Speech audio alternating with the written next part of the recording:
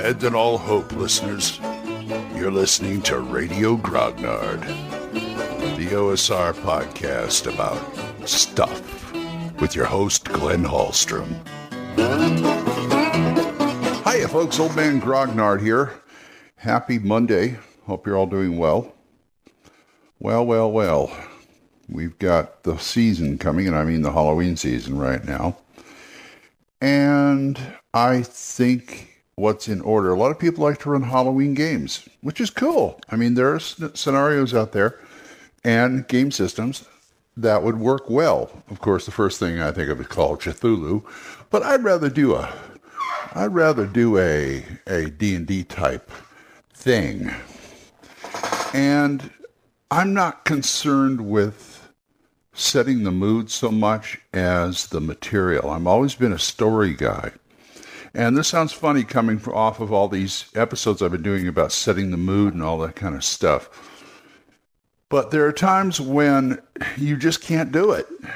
And you just go for if you're going to run like a holiday show, like a Halloween game, look at the material and see if it'll support it.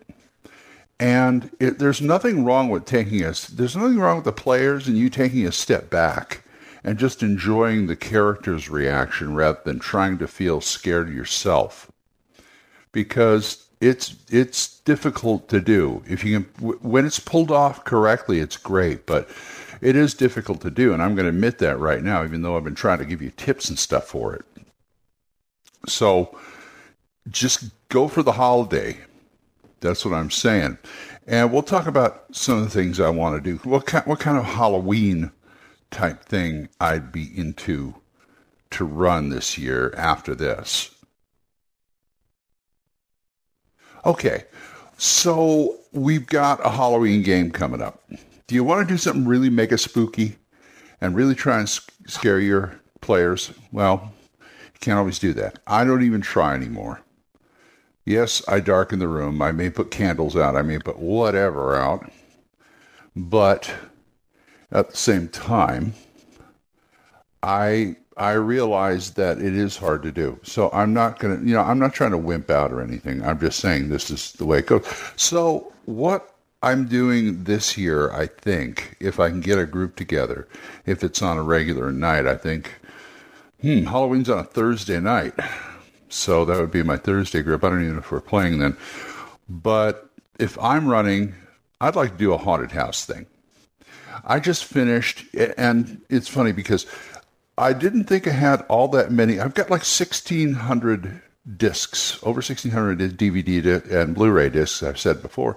I didn't think I had very much horror is well represented. Classic horror is well represented. Now I'm getting into the Grindhouse stuff. But at the same time, I didn't think I had any family-friendly Halloween stuff outside of maybe I've got Nightmare Before Christmas, Abbott and Costello Meet Frankenstein.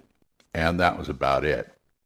But I found another one I had. I had a Don Knotts collection, and they have the Ghost and Mr. Chicken in there. Which to me, I watched it with my granddaughters yesterday. Or the other day, rather. And I watched it, and I go, this is very Mayberry. And then I found out later that like Andy Griffith helped Don on this on his first real big solo. After Limpet, this was his big solo start in movies. So he, like the writers from the Andy Griffith Show wrote it, and had quite a few character actors in there. And it takes place in Rachel, Kansas, which feels very much like Mayberry. But it felt that way, but it also felt like Scooby-Doo before there was Scooby-Doo. And what it was a throwback to these old haunted house pictures they used to do all the time, where it was horror comedies, like Bob Hope used to do it, Abbott and Costello did a couple of them. Even Laurel and Hardy did, like the Laurel and Hardy murder case and things like that. So you got a precedent there, and you should, if you do that right, it's great. Now, the first one I think of as far as D&D and, horror haunted house stuff is The Sinister Secret of Saltmarsh, because that's a haunted house in the classic horror comedy mold, without the comedy, of course. because it's just a front for something else. And a lot of these movies were that way. It was just a front for something else, which begs the question, magic or mundane? And when I say magic or mundane, what I mean is this really something supernatural going on? Or is somebody faking it for another reason? I mean, you see this on Scooby-Doo all the time. But even in Scooby-Doo, as the sets of series went on, they started getting more and more actually into ghosts and things like that, ghosts and demons stuff. Not just some guy trying to scare people off of something. So you have that too. So you can do a combination of both, because I've seen the scenario also where it's a haunted house, castle, whatever, and they go and investigate it and they get scared, but they're getting scared at stuff that isn't real, that isn't supernatural, isn't magical. It's the bad guys pulling tricks on them. But after it's all said and done, they get out of the house or whatever, or they find out what's going on, sort of, but then the bad guys tip their hand because, unbeknownst to them, there's a real ghost or some supernatural thing in here. And it's like, well, I didn't do that. Charlie did that. Charlie was supposed to ski. Yeah, but I'm over here. Who's that? That kind of thing.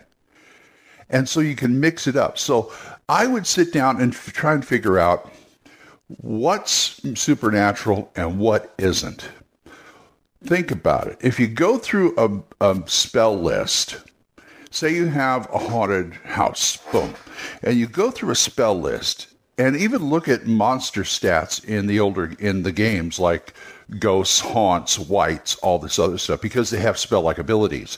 Go through and say, okay, what spell-like abilities can I kind of duplicate with smoke and mirrors and something else, wires or whatever. I mean, you don't have to justify it very much, but this is the way you can leave clues to the characters about something isn't right here.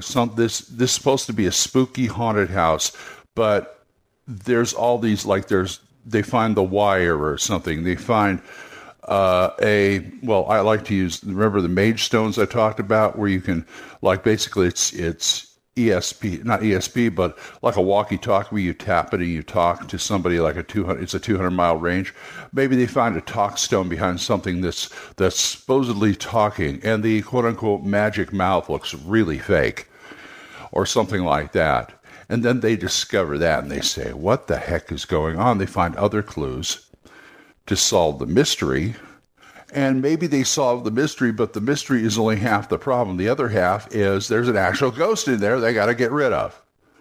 So that's an interesting way to play it. That's kind of a lights on, just go for it type of game. Don't worry about atmosphere. Just start rolling dice and see what happens. That would be great. I think that would be fantastic. So go ahead and take that, and I'm going to go start my day. So if you want to talk to me about this or anything else, oldmangrognard@gmail.com, or give me a voicemail on Anchor. We're monetized, so as little as 99 cents a month, YouTube can help support this program, and I would thank you. And thank you again, Jonathan Oliver Wendell Jessen, Jonathan Dorje Wendell Jessen. I knew I was going to do that one of these days. Sorry, guys. Oliver Shriek, Mark C. Walring, Gilbert Soares, Juan Carlos Llewellyn, and Daniel Reynolds. You guys are great. Thank you for supporting me. And don't forget Mark Walring's show, The Yawning Owlbear. So until I see you folks next time, keep the dice warm, and I'll talk to you later. Bye-bye. Questions? Comments? Send them to oldmangrognard@gmail.com. We'll see you next time when Radio Grognard is on the air.